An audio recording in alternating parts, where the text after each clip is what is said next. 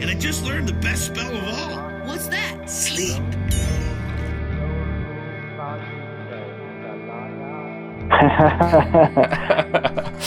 Welcome back to My Alchemical Bromance. This is Eric Arneson, and today we have with us Jeremy Crow, the infamous Internet Luciferian, founder of the Flambeau Noir Left Hand Path Occult Conference, and a member of the band Pleasure the Priestess. Hi, Jeremy.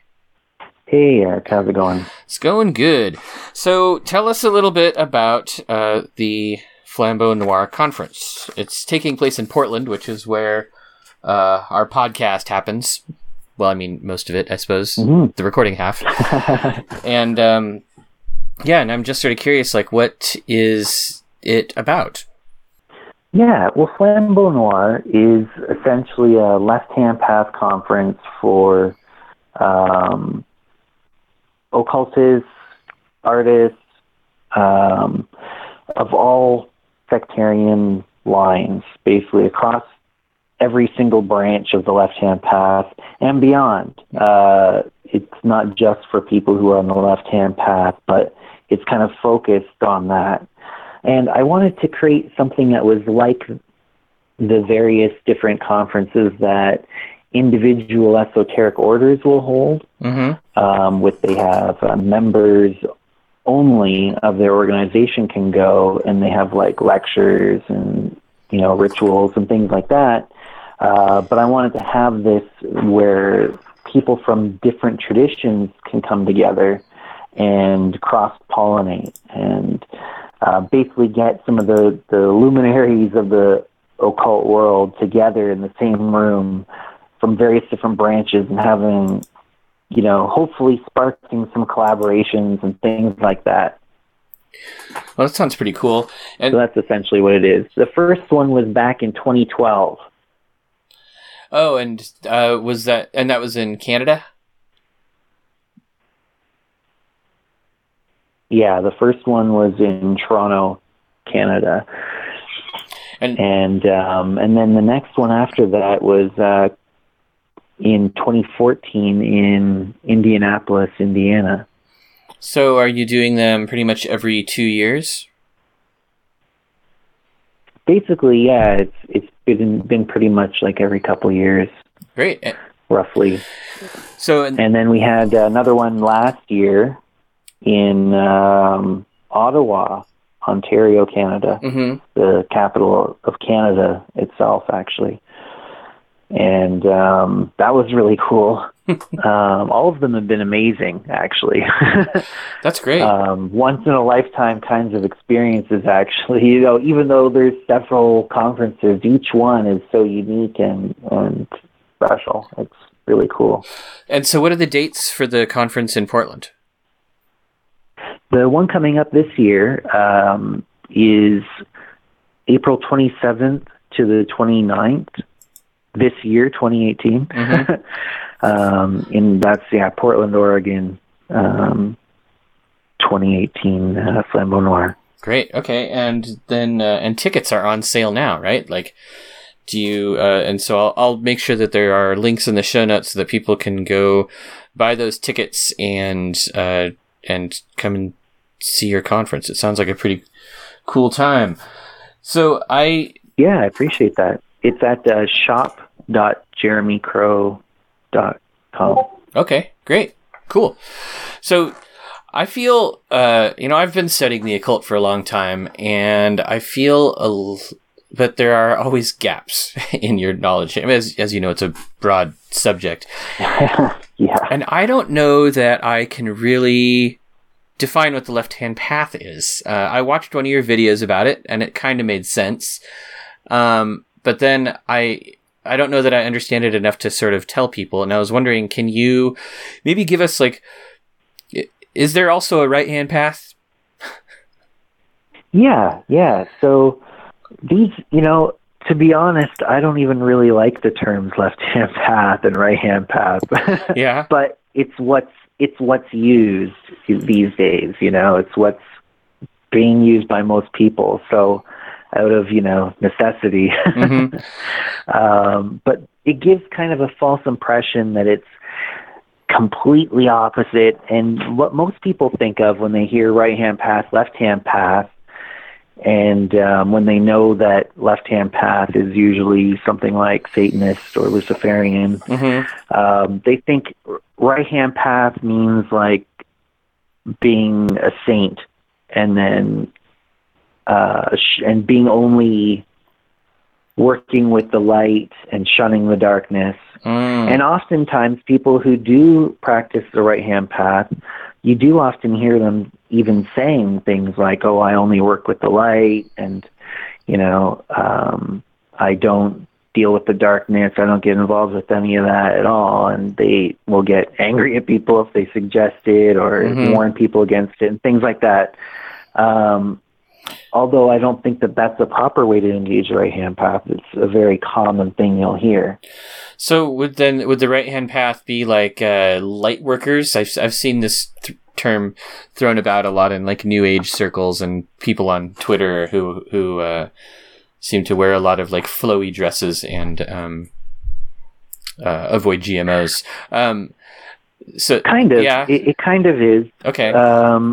A better way to say it would be, I guess, that on the right-hand path, generally, it's a more collectivist kind of view, and you don't have the same level of independent, unique kind of, I'm not sure if I'm saying this right, but on the right-hand path, you often have this desire to dissolve the individual self into a greater unity, into like an eternal bliss of like oneness with heaven, the all or something. Oneness with the all, oneness with God, oneness with, in a state of nirvana or, something along those lines. And it often involves the dissolving of the self into this greater, larger, collective kind of thing. Nature, the universe, sometimes it's even said. Brahman, I think, is another one. Or Brahma. And so the left-hand path, a lot of people automatically will think, oh, well, it's the opposite of the right-hand path, so it must mean people who are only interested in the darkness and shun the light. But that's not the case either. And I find that actually both of those stereotypes are not the proper way to engage with either the right-hand path or the left-hand path. That would be an incomplete way of dealing with it. On the right-hand path, you have people that, talk about the dark night of the soul and having to deal with the darkness. And that's part of the right-hand path. So when people say that they shun the darkness, I think that they're practicing an incomplete path. But that's a right-hand path version of an incomplete path, I would say. Yeah. On the left-hand path, I find that there's more. You do sometimes get people who are extremists and say, oh, no, I only work with darkness and that's it, and I shun the light. And, you do. But I find that those people are more like poser type or maybe even deranged, Right. And it's very few. Most left-hand path people fully acknowledge the light and value works of light. Like they have human compassion, and there's people that they care about, and oftentimes there's a stereotype of the left-hand path that it's just complete selfishness, and even like to the point where you throw your own grandmother under the bus or what, things like that. Well, not in practice. People who are real people, and that's not even part of the left. You're not supposed to do that as a left-hand path. There is a principle of rational self-interest, but you do have human connection with people, and you don't want to hurt the people that you care about, Right. And it doesn't make any sense, it's just a kind of a silly stereotype.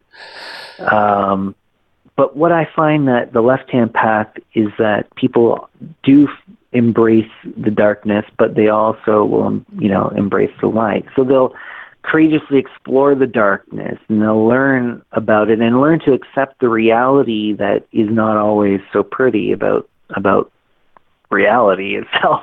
Yeah. And so that's a lot of different things we can talk about it. Often the left-hand path involves developing your own uniqueness and accentuating that, elevating that, rather than dissolving it into something greater. Mm-hmm. What you're doing is you try and forge it into something greater that is also kind of its own force in the universe, its own unique, creative force. Right. That's what you try and become. And that's when people talk about becoming godlike or, self-deification is part of that as well. It's also being your own highest authority in your own universe, in a sense. Mm-hmm. Not taking direction from an external source, not bowing down to another, entity in submission, unless you're doing it intentionally for a specific purpose, Right. If it's your will, right? Yeah. But generally, the left-hand path, they talk about self-deification or autotheism, meaning that you are your own highest God in that sense.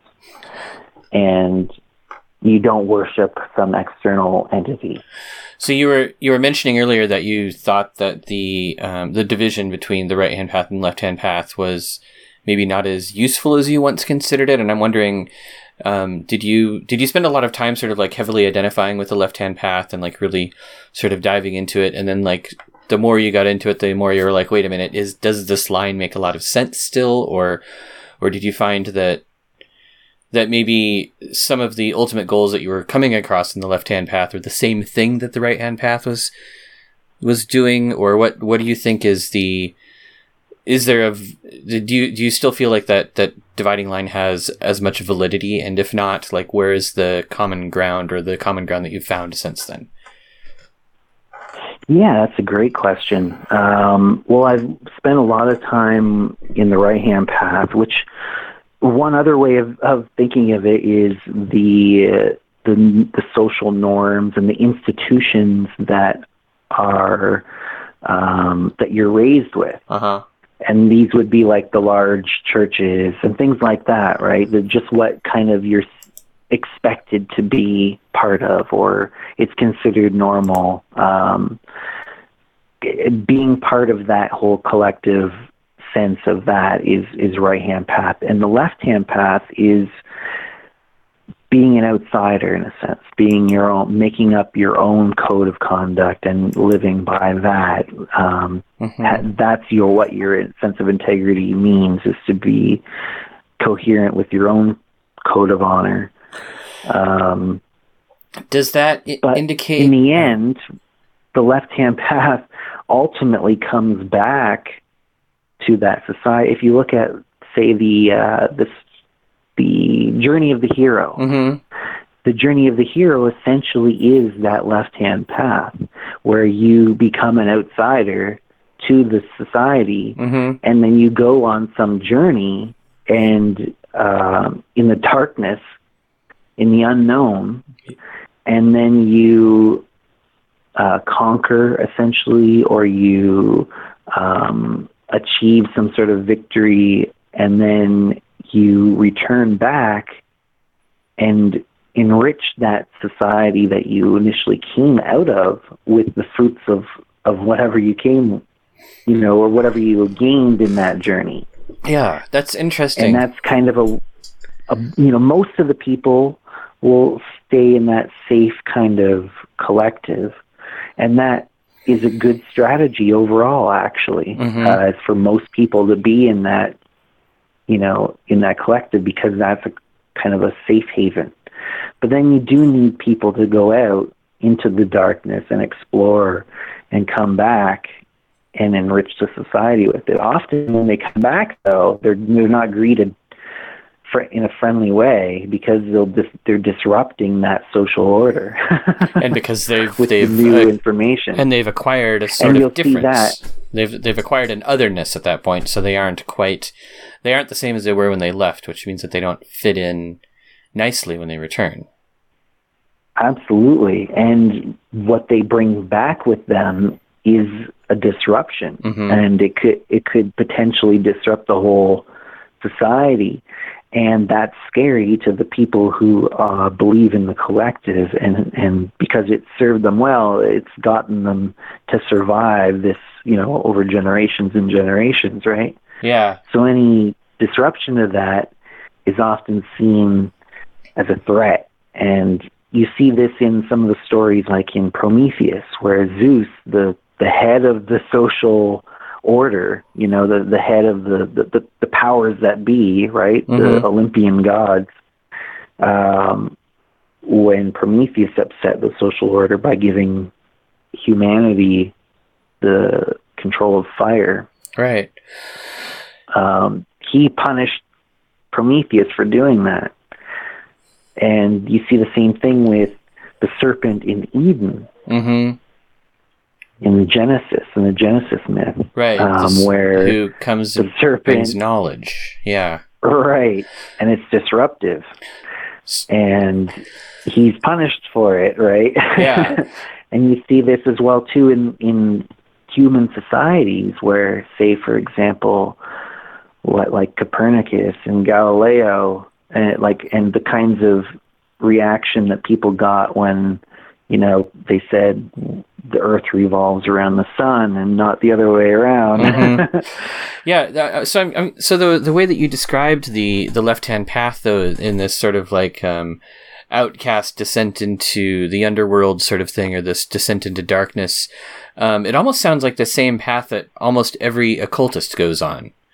Yeah. So there's a lot. That's like a lot of the same.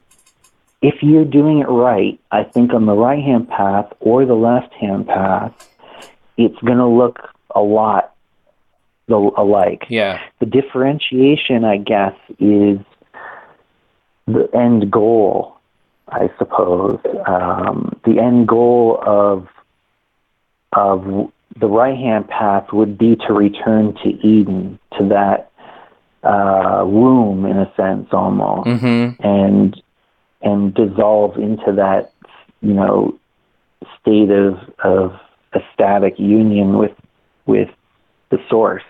Yeah.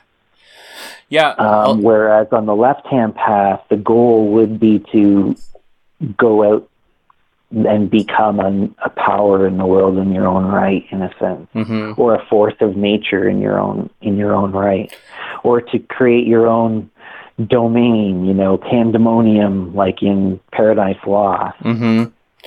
But at the same time, there are also sort of certain traditions where the two paths almost coexist. It almost makes you think of Lurianic Kabbalah, where the Kabbalist in going through his training learns to separate himself from the sort of divine will or the fate that just drives him forward. So he basically operates his own will, or operates under his own destiny. He makes his own destiny. But then while he's doing that, his goal is also to help creation finish creating so that he can, in the end, return to the divine source along with everything else, or where the halfway enlightenment point, which he will never finish, is the one where he's like a bodhisattva. Yeah, where he's like, oh, I have to stay here and help put creation together because it's been shattered. But then at the end, he'll never finish by the time he dies. But the ultimate goal is for everybody to help do this to the point where creation is perfect again, restoring the divine unity. Is that like tikkun, I think? Is the process? Yeah, I think, what do they call I think it is tikkun, isn't it? So there's Tzimtzum, which is the compression, and then tikkun is the shattering. Or something. I don't remember. My Hebrew is horrible. Yeah, I did study a little bit of the Lurianic Kabbalah stuff, like a long time ago. Years and years, like more than a decade Yeah, but I ago. think you see it in other Renaissance traditions too. So like Giordano Bruno has this concept of like divine love, where his view is that, or I guess sort of the common idea at the time was that everything was this interlocking connection of influences and forces and divine will that was pouring through the harmony of the spheres, that everything was already locked into place by the astrological forces, and that Bruno believed that through understanding these forces and manipulating them, you could break free of that divine. You would basically gain true individuality or true force of will for yourself. Like you would break free of the effects of destiny to be your own person. So it's funny. Like when you were describing that, it really sounds like the sort of thing that magic and the occult is kind of about almost always. And maybe sometimes it's a stopping point, or maybe sometimes both goals are present, or the goals sort of feed each other somehow. Does that?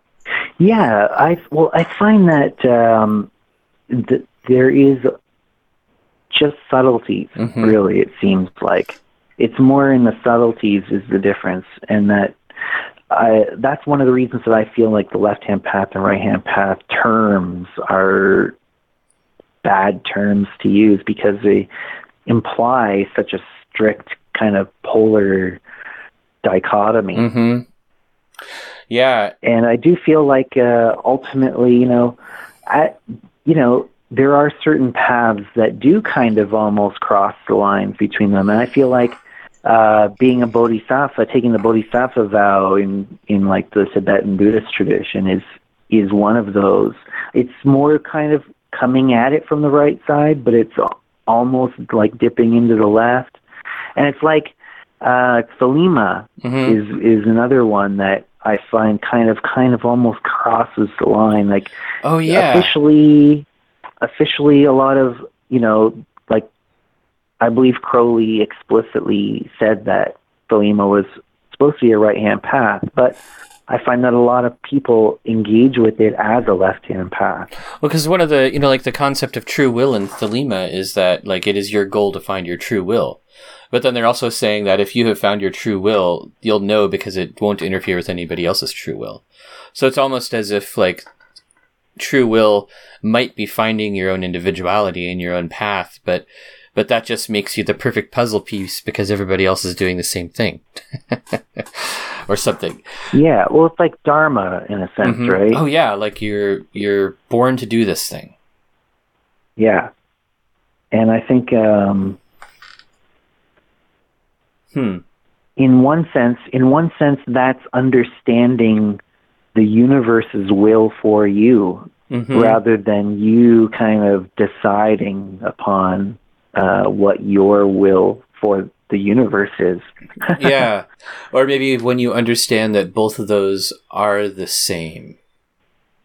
Yeah. Because as a product of the universe, your actions are the universe's actions to begin with, right? Like that's something that you might not be able to. Yeah, I don't know. That's hard to.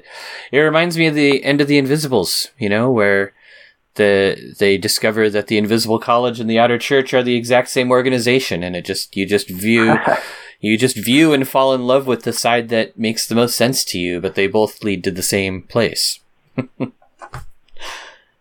Yeah, I think there's a lot of it's about the journey more sometimes. Yeah. Oh wait, I had another thought. So I don't know how to put this. So like if the left-hand path are the practitioners who sort of are forced into the role of the other or the outsider, or they have to like descend into the underworld in order to bring back knowledge and all this sort of stuff, would the equivalent on the right-hand side be like priests in churches who I don't know, are totally accepted by society and bring like, divine influence into society through socially sanctioned actions. Yeah, essentially, I would say that's a good way of saying it. The other thing, too, though, is like monks is a good way of kind of looking at... Oh, yeah, because they're separated from society. Because they separate themselves from society and they abstain from indulging in normal social things. Yeah. Yeah, a lot of things of the material world, and it's a rejection of the material world in a sense. And often you hear like in Buddhism and in Christianity and things like that, you'll hear a lot of things that are supposed to dissolve the ego, like remove it. Yeah. And that's supposed to create like a more pure channel to the ground of being or something like that, or God, Yeah. I'm actually reading Teresa of Avila right now. And she kind of talks about that sort of experience too, so that would be a removal from society, and even, maybe in a sense sort of sometimes like the underworld experience, like the dark night of the soul sort of thing that you mentioned earlier. But the goal would be unity with the divine instead of separation from the divine.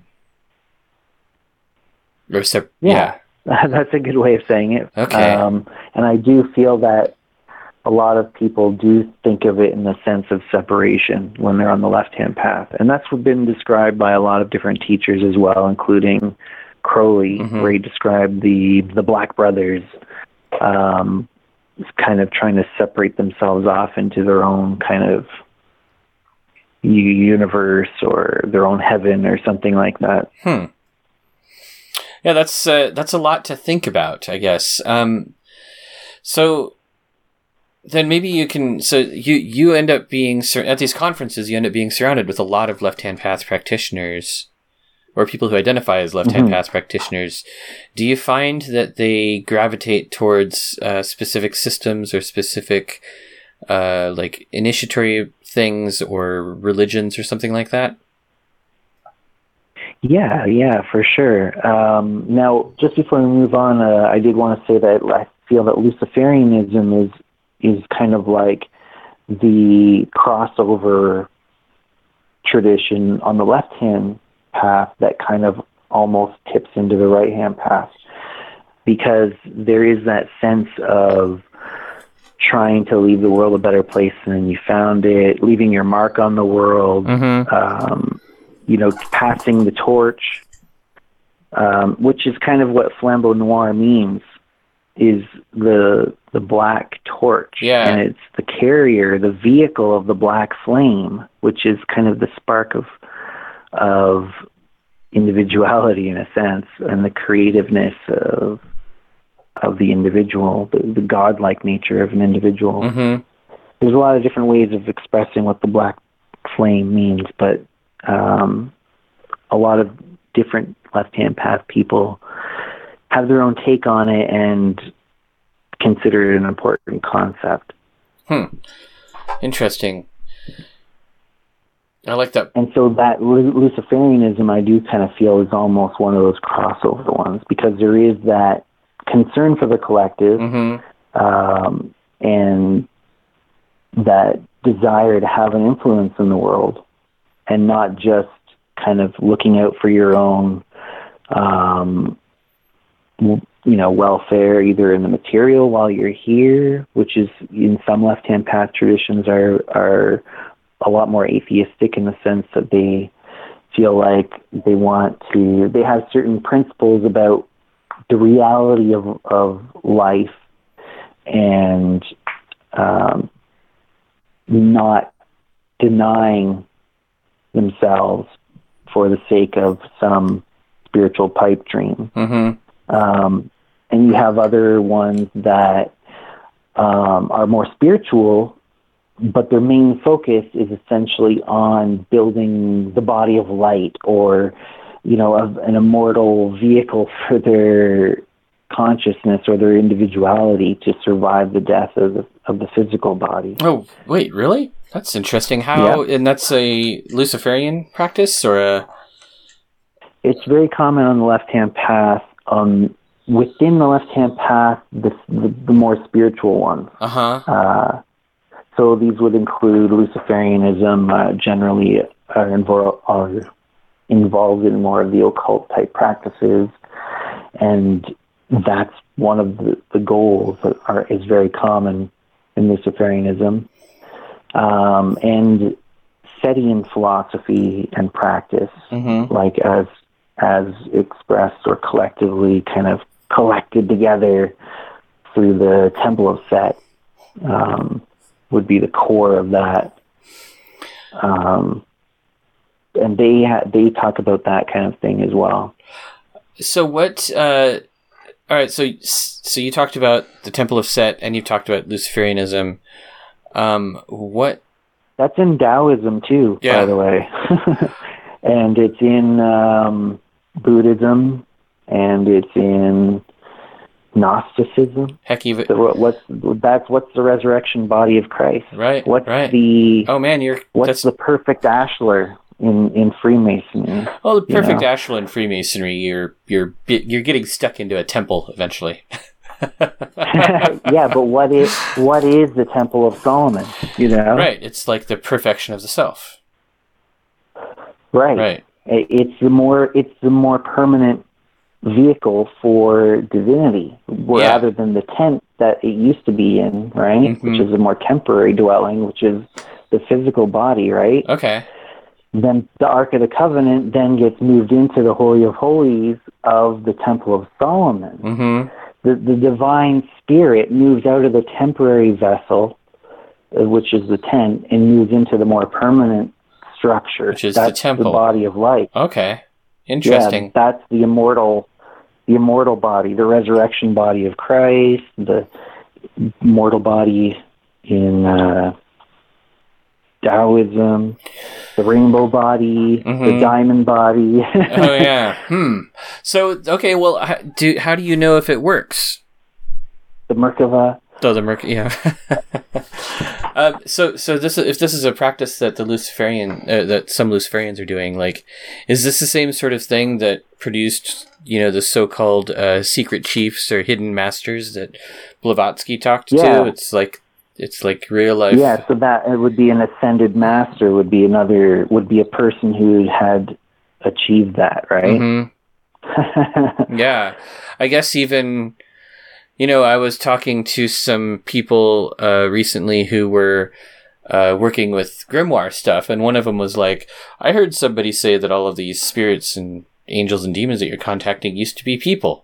And I'm like, I have no idea. But maybe even that might be similar. I don't know if you read Ashen Chassan's Gateways Through... Oh, crap. The ginormous blue book. Gateways Through Light and Shadow. No, I don't believe so. Who's the author again? Ashen Chassan. He's one of the sort of like modern grimoire people, the grimoire purist types. It's an incredible book, and he does these like Solomonic summonings where it's like he's the conjurer or summoner, and then he has a seer that he works with, and they summon spirits into crystals and stuff, and they have visions with them, and he contacts and the whole book is just like records of the contacts that he's had with probably like 30 or 40 different spirits. And some of them are actually like, yeah, I used to be a person and this is how I became a spirit. And they tell stories about like their origins and stuff. Which you might be interested in reading that. It's kind of fascinating, but it makes me, that sounds really cool. Yeah. I guess I hadn't really put that together. Like I'd heard of the rainbow body and the diamond body and the body of light, but I hadn't really put that together that it was like preparing a vehicle for basically the afterlife. Yeah, because the thing is now, if you don't do that, then after you die, your soul decomposes and goes off and to make a bunch of various different other souls. Yeah. The second death. Right. You know? Yeah. But how do you... if you're able to... Yeah, it's alchemy. That's what you have to do to that. Huh. I'm talking like as if I know what happens after you die.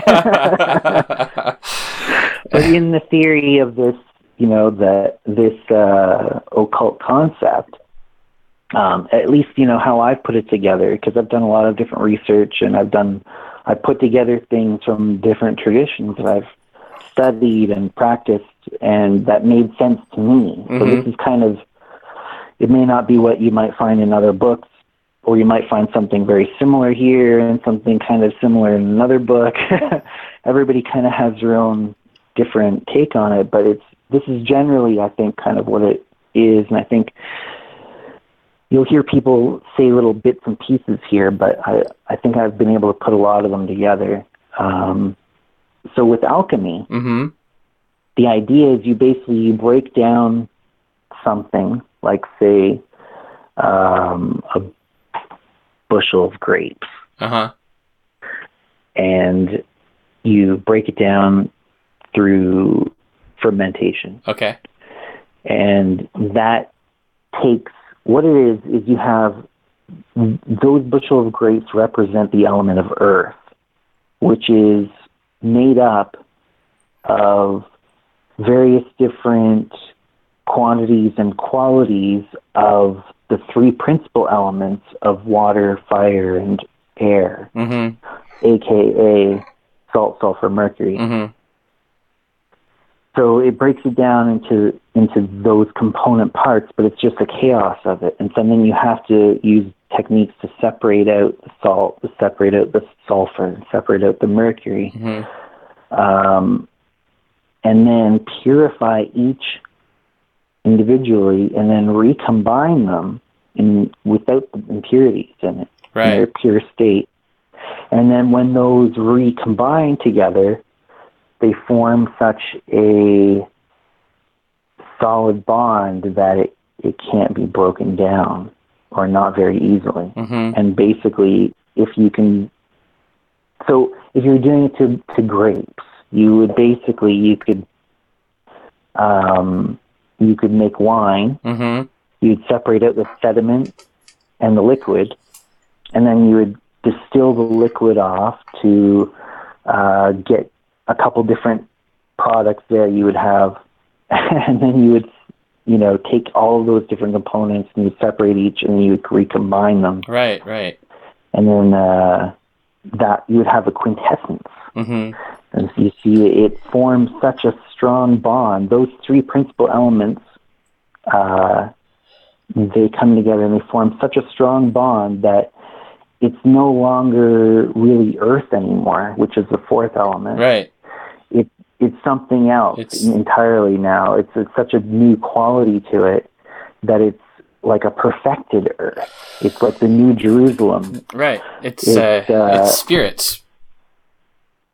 And that's what the element that most people call spirit. Yeah. I don't like to call it that because I feel like it's not spirit. I think spirit is more like mercury or air. Yeah. But the thing is, I call it quintessence. Okay. Which is the fifth element. Right. Which is kind of like the fourth element, which is earth, but which is a derivative element of the other three. Yeah. So anyway, so you take whatever it is, you break it down, separate out the parts, purify each, recombine them, and that's how you create a new unity of the combined parts that are so harmoniously working together that they won't break down. So then, in the creation of the body of light, this process is internal to the individual, the practitioner. Right. Okay. So that's internal alchemy. Yeah. All right. Well, that's and the so when you say Luciferian, like there are Luciferian organizations, right? Like you're a part of one of them, or you founded one, didn't you? Yeah, I'm I'm ahead of a couple of them. Yeah. And founded a couple as well. And do they tend to be initiatory? They generally tend to be initiatory, yeah. And is this and are they like magic? Although one of them that I helped found was more philosophical. Mm. So the Greater Church of Lucifer, which is now called the Assembly of Light Bearers, Mm-hmm. that's a philosophical organization. Okay. And it's more almost like a way for people to find out about the philosophy of Luciferianism and learn about what that is and to see whether it makes sense for them, that kind of thing. It also provides local community and opportunities for people to develop themselves, like through public speaking opportunities where anybody basically can give a prepared lecture rather than one preacher giving a sermon every single time you meet, right? Yeah. It's more like the original Gnostic kind of idea where the person who has something to say will come up and say it. Oh, okay. Although it's usually more, a prepared talk. And then what about the initiatory groups? What do those end up being like? How do you how would you compare them to, I don't know, like a Golden Dawn type system or something of that nature?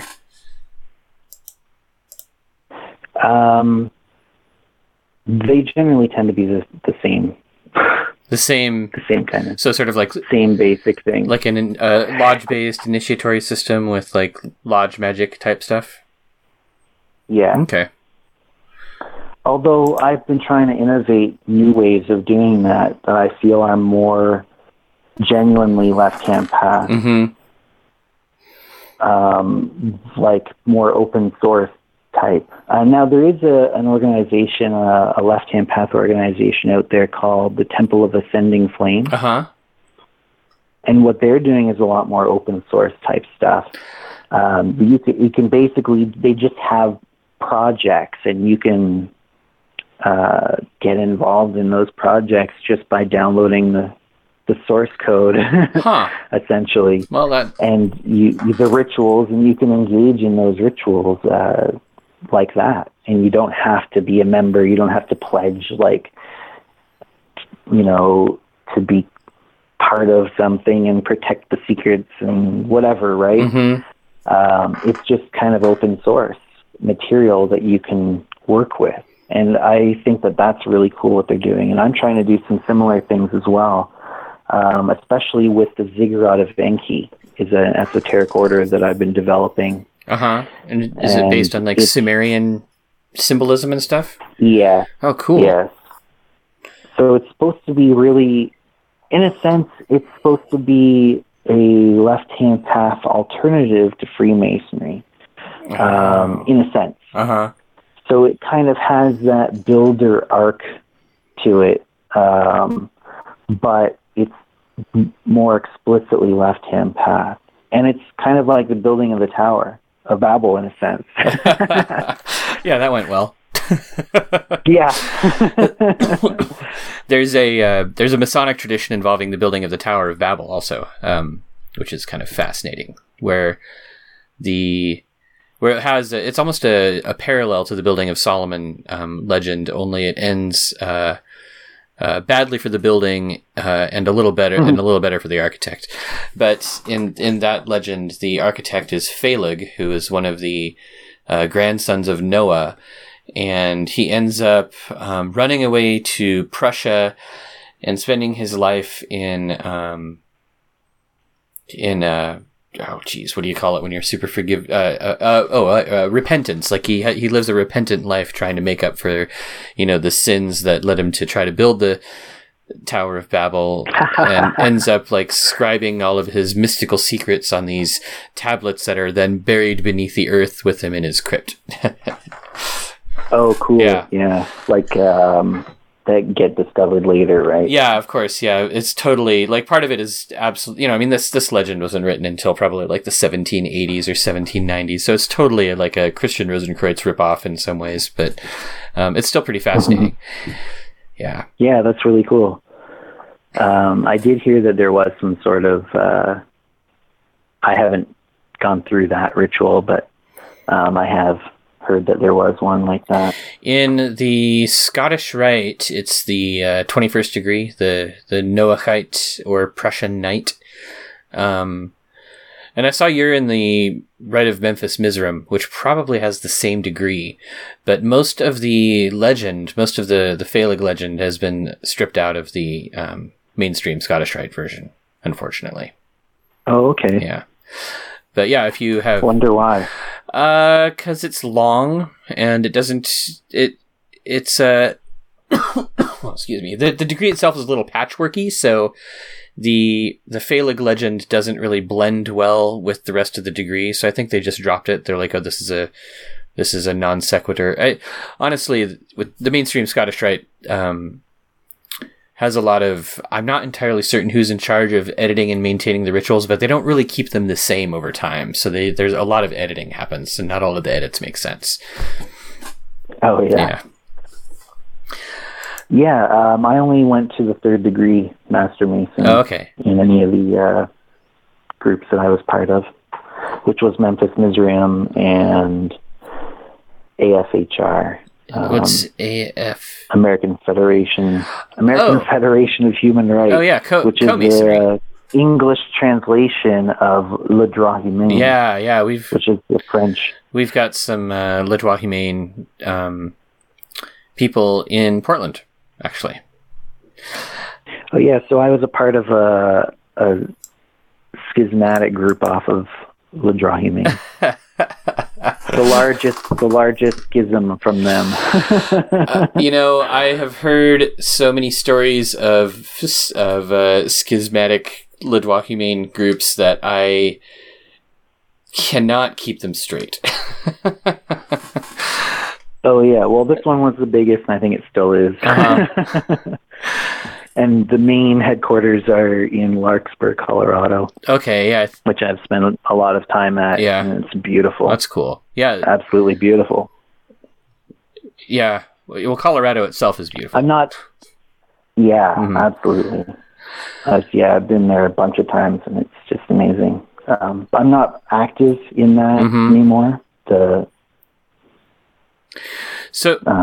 Droit Humain, or... Yeah. AFHR, I should say. So I've got. So let's talk about Flambeau Noir a little bit more. So you have a lot of presenters. It looks like maybe like a dozen or so. Which of them are you the most excited about seeing? Like, are any of these sort of like regular presenters who have come back year after year, or is it mostly an all new lineup? Or like, tell us some highlights that you're looking forward to. Yeah, it's I'm super excited about the whole thing for sure, because every single person there I'm excited to see. Yeah. And I'm excited to see a bunch of the people that are going to be coming, just ticket holders. Yeah. Like a bunch of the people that are coming and not presenting, but just being there are people that I was looking forward to seeing too. But in terms of the lineup, I think there's only me and Michael Ford that have given presentations at previous events. Okay. And the entire rest of the lineup, I think, is brand new, if I remember correctly. Are most of them people who have attended before, or are they just brand new to the thing entirely? Most of them are brand new to the thing entirely. That's exciting. How do you find them then? My co-host, Susan Cole, she actually found some of them, people that she really respected and knew about and thought was very intriguing. And we approached some of those people that she had suggested. And as well, there are just people that I had wanted to come for a long time but hadn't been able to for various reasons. Well, Paul Frederick, he's the host of a podcast called Daemonosophy 2.0. Oh, I think I saw that on the Flambeau Noir website. Oh, it's right there. I'm staring right at it. I think it's on the main flambeaunoir.org main page, I think. Yeah. It's one of his recent ones where he interviewed Steven, actually, about Flambeau Noir. So that was a cool one. Yeah, that is cool. And then there's also music featured, right? Like your band is going to be playing, I assume. Yeah. So that we're calling that part of the event Darkness Audible. Uh-huh. Which is a play on the whole darkness visible thing. Right. Okay, that'll be pretty cool. And is that all part of, so you have to have a ticket to see the music stuff too?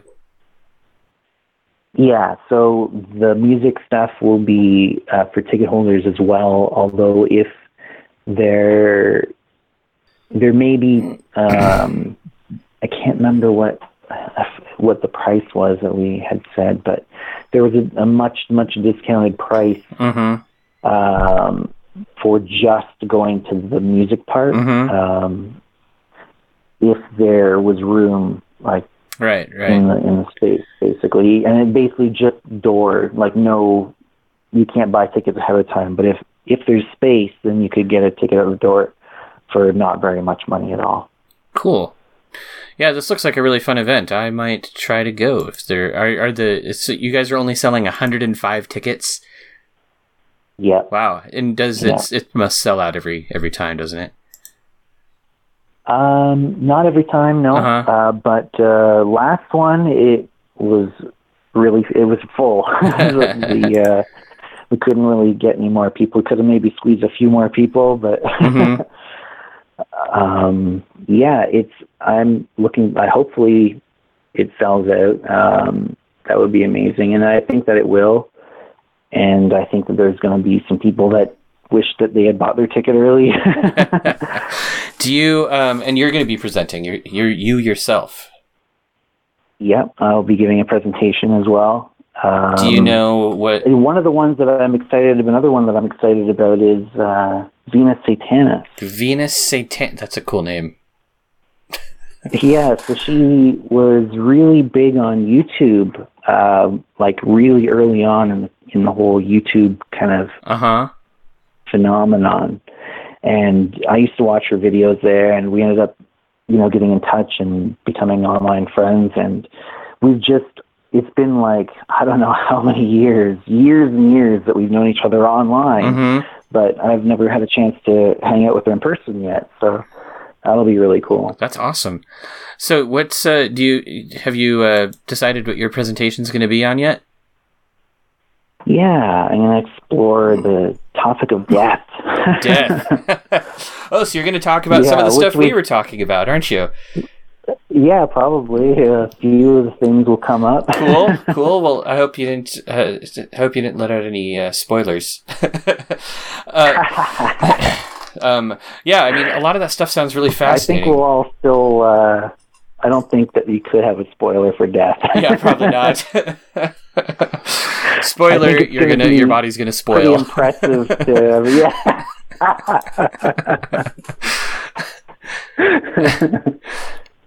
Well, maybe not. What if you're a saint? I mean, I feel like eventually even those will go bad. Oh yeah, like the saints who just don't spoil, but they like smell like roses. Yeah, exactly. That's a good trick. There's some sort of technology, right? Like some sort of embalming technology that the Vatican has, or maybe you just that they're not sharing. Yeah, or you just get embalmed by God. Yeah. Well, I think that's the theory, though, that the Vatican has an embalming technique, or maybe that they may or may not still have that technique, but apparently there's some sort of embalming technique that they figured out or had proprietary that they were using. I feel like I was reading an article about a fairly recent case of somebody dying and not decomposing and smelling of roses. I don't remember who it was, but I think it was somebody in the 20th century. So I bet if the Vatican does have some secret technique, they probably still have it. Oh, cool. Yeah. You hear about similar things in Tibetan Buddhism as well. Oh, yeah. Like, who was there's that great article that was going around a while back about the monk who'd been like meditating for 30 years. And you're like, he's dead, isn't he? And they're like, no, he's alive. Yeah, that one was a weird one. Yeah, I couldn't find any Western news sources saying anything about it. It was just like one website in India or something, and I was kind of like, well, I don't know about that. I think they moved his body to a freezer too. So he's meditating and super cold. Cool. Yeah. Well, I'm sure he's probably gotten really good at meditating. So, I think the thing was more like a property dispute or something. Like, he had family that some certain property would revert back to in his death. Oh, and the monastery didn't want to give it up or something like that. Yeah, so that's definitely. I swear that was what it was. It was some sort of property dispute. Well, I guess the lesson there is that if you're going to be practicing that sort of stuff, just make sure that you have a living will. Like, if I meditate for more than 5 years in one sitting, then execute the will. Just do it. I'm not going to need that stuff. Yeah, that's a great way. That's a good point. I'll have to add that to my list for my will. I gotta. But the part of the actual tradition is that if you die, ideally you're in a meditation at the time, and ideally you're in certain positions that they favor, that they say, okay, if you can die in this position, it's better, Yeah. Or if not, then this position is the next best, kind of thing. But they say that it's a sign of achievement, that you achieved a lot of progress along the path if when you die, like rainbow-colored lights come off of the body and the actual physical mass of your corpse shrinks. Whoa. Because they say what happens is that you're actually kind of bringing some of your physical body with you. Mm-hmm. You're ascending, you're kind of raising it up, and there's like a fictionalized version of that in what's that, the Celestine Prophecy books. Oh, those ones, they stole that concept for the storyline, where at some point the guy like ascends and while he's still alive or something, and basically his vibrations become so high that he becomes almost like less physical or something. I have not read any of those books, but that's fascinating. Oh yeah, I read them like way back in the day. I thought they were pretty funny and entertaining. So, I hope that if you've got free time when you're in Portland, we should meet up and have a beer, some coffee, or something. There's a thriving occult community here. And it's bizarre because it's fairly large, and you'll like meet somebody and they're like, "Oh, I'm a Wiccan. Do you know blah blah blah?" And they can name like 100 people that you've never met who are all like hardcore occultists.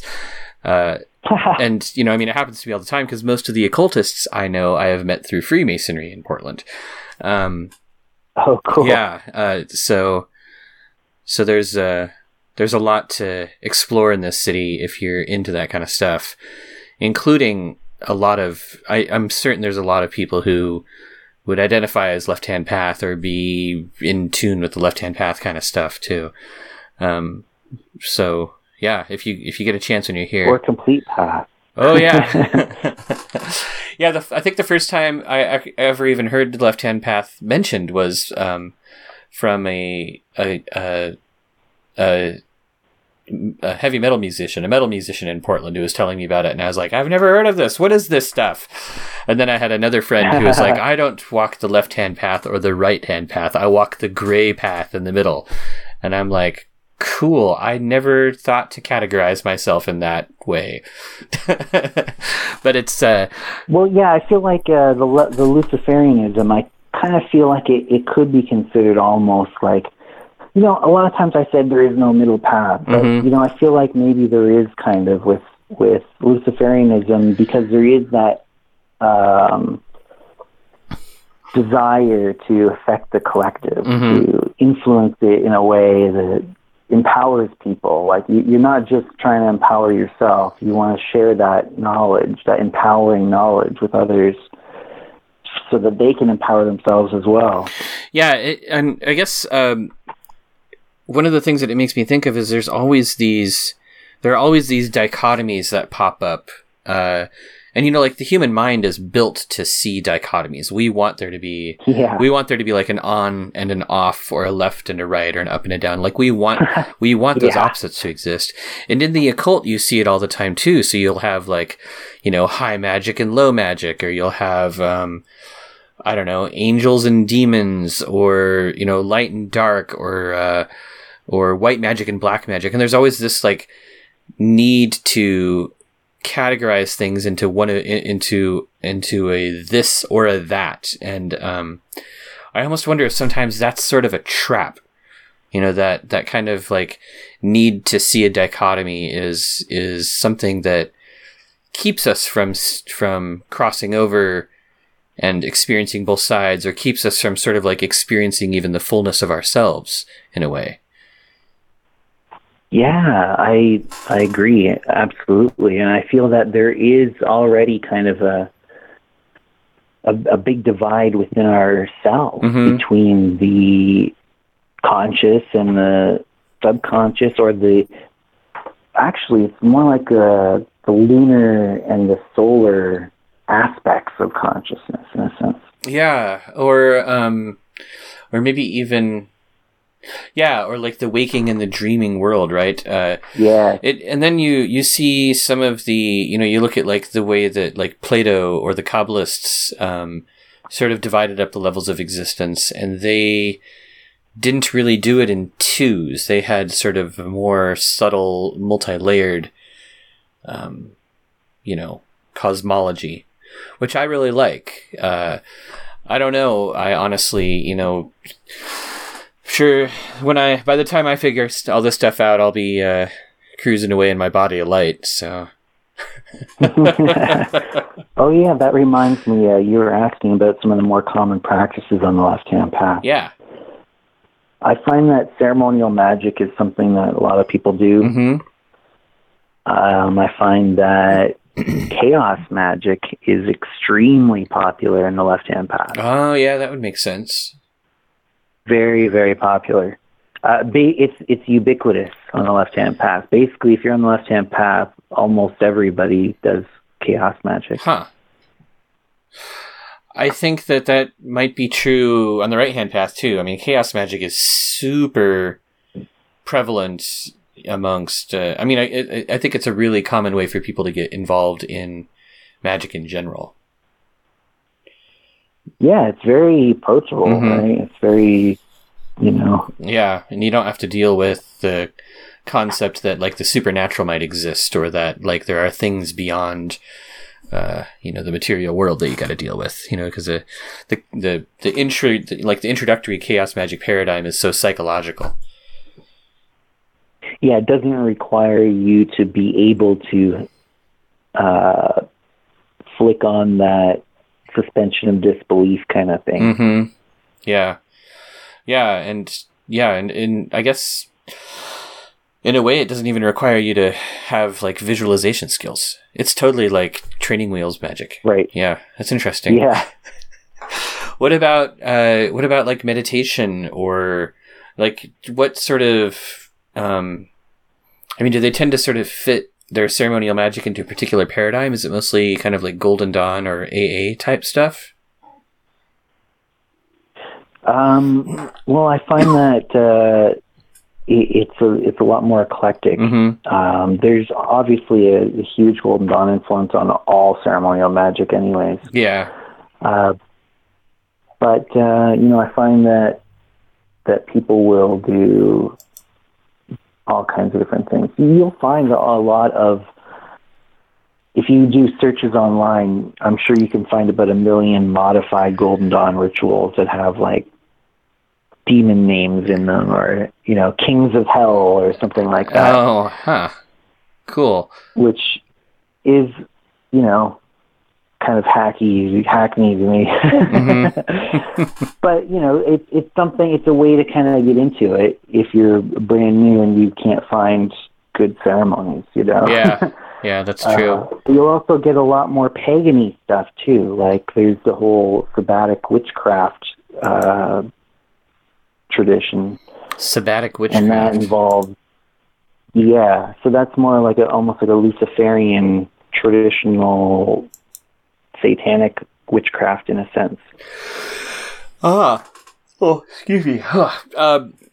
Wait, so like maybe Griffin said? I just clicked on his name on your website, and he's listed as a heretical witchcraft teacher. Maybe. You know what? That's one of the presenters that Susan suggested, and I'm not as familiar with his work, although I'm definitely excited about getting to know more about what he's all about through the lecture and such, and getting to talk to him. Cool.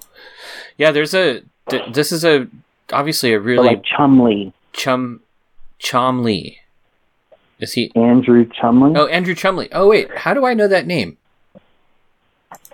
He wrote some books that were very popular in the underground. Oh, okay. Yeah, I'll have to look him up and see. Oh, Andrew Chumley. Yeah, I might have read some of his books. Cultus... Michael Howard? Cultus Sabbatai. That's where I've heard of him. Yeah. Michael Howard, I don't know if I know that name, but yeah, I'll have to look that up too. Yeah, I mean, like I said, coming into this, I felt pretty... Madeline Montalban. That's a really cool name. She actually had an order called the Order of the Morning Star. Okay. Yeah, you should send me some of these names and maybe some intro reading material. I can put it all in the show notes, and some folks can look it up. Sure. But I think we've got a pretty good amount of recording done. Maybe we should. Why don't we wrap it up? You want to tell people where they can find you on the internet? Yeah. You can find me at my website, jeremycrow.com. I'm also on YouTube. If you go to zigguratofenki.org, it'll redirect to my YouTube channel.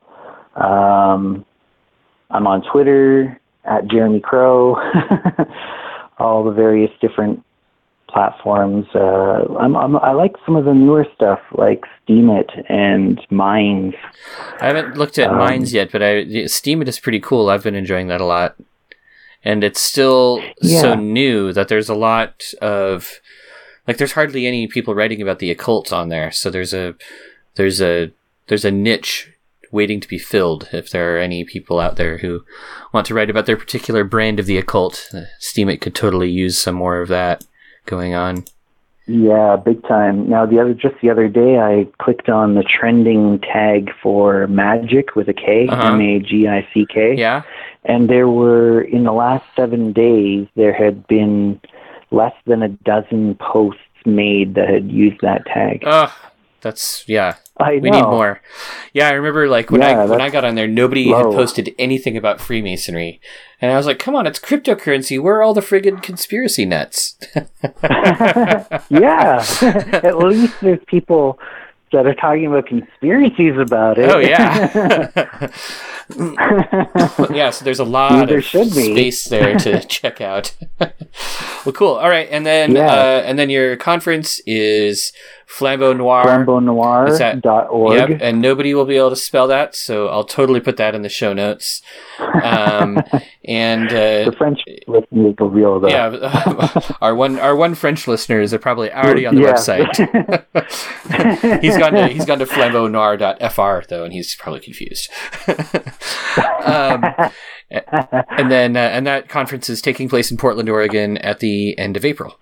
So if you're listening to this, and you can buy tickets at shop.jeremycrow.com. All right, awesome. And the tickets are an early bird discount until the end of March. Okay. April 1st they go up. Great. I will definitely get this episode out so that our listeners have at least 12 hours to go get the last of the early bird tickets.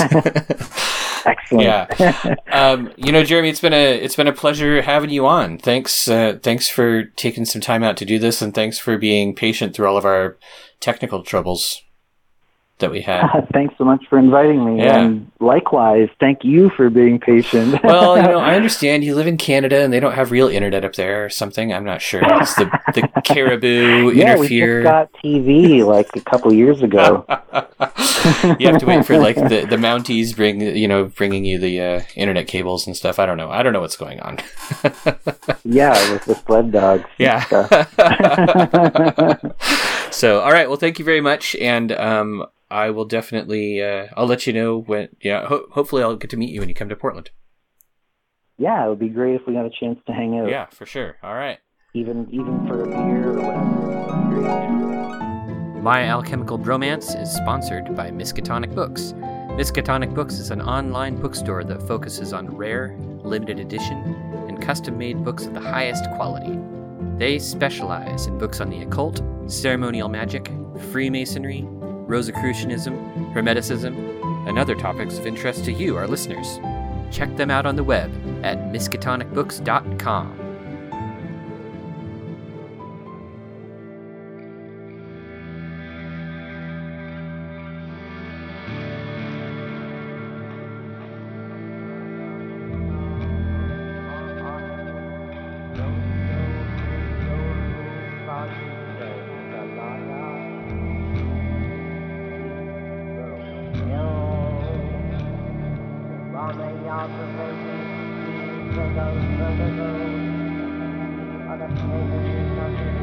Aku mati, karena lalu, aku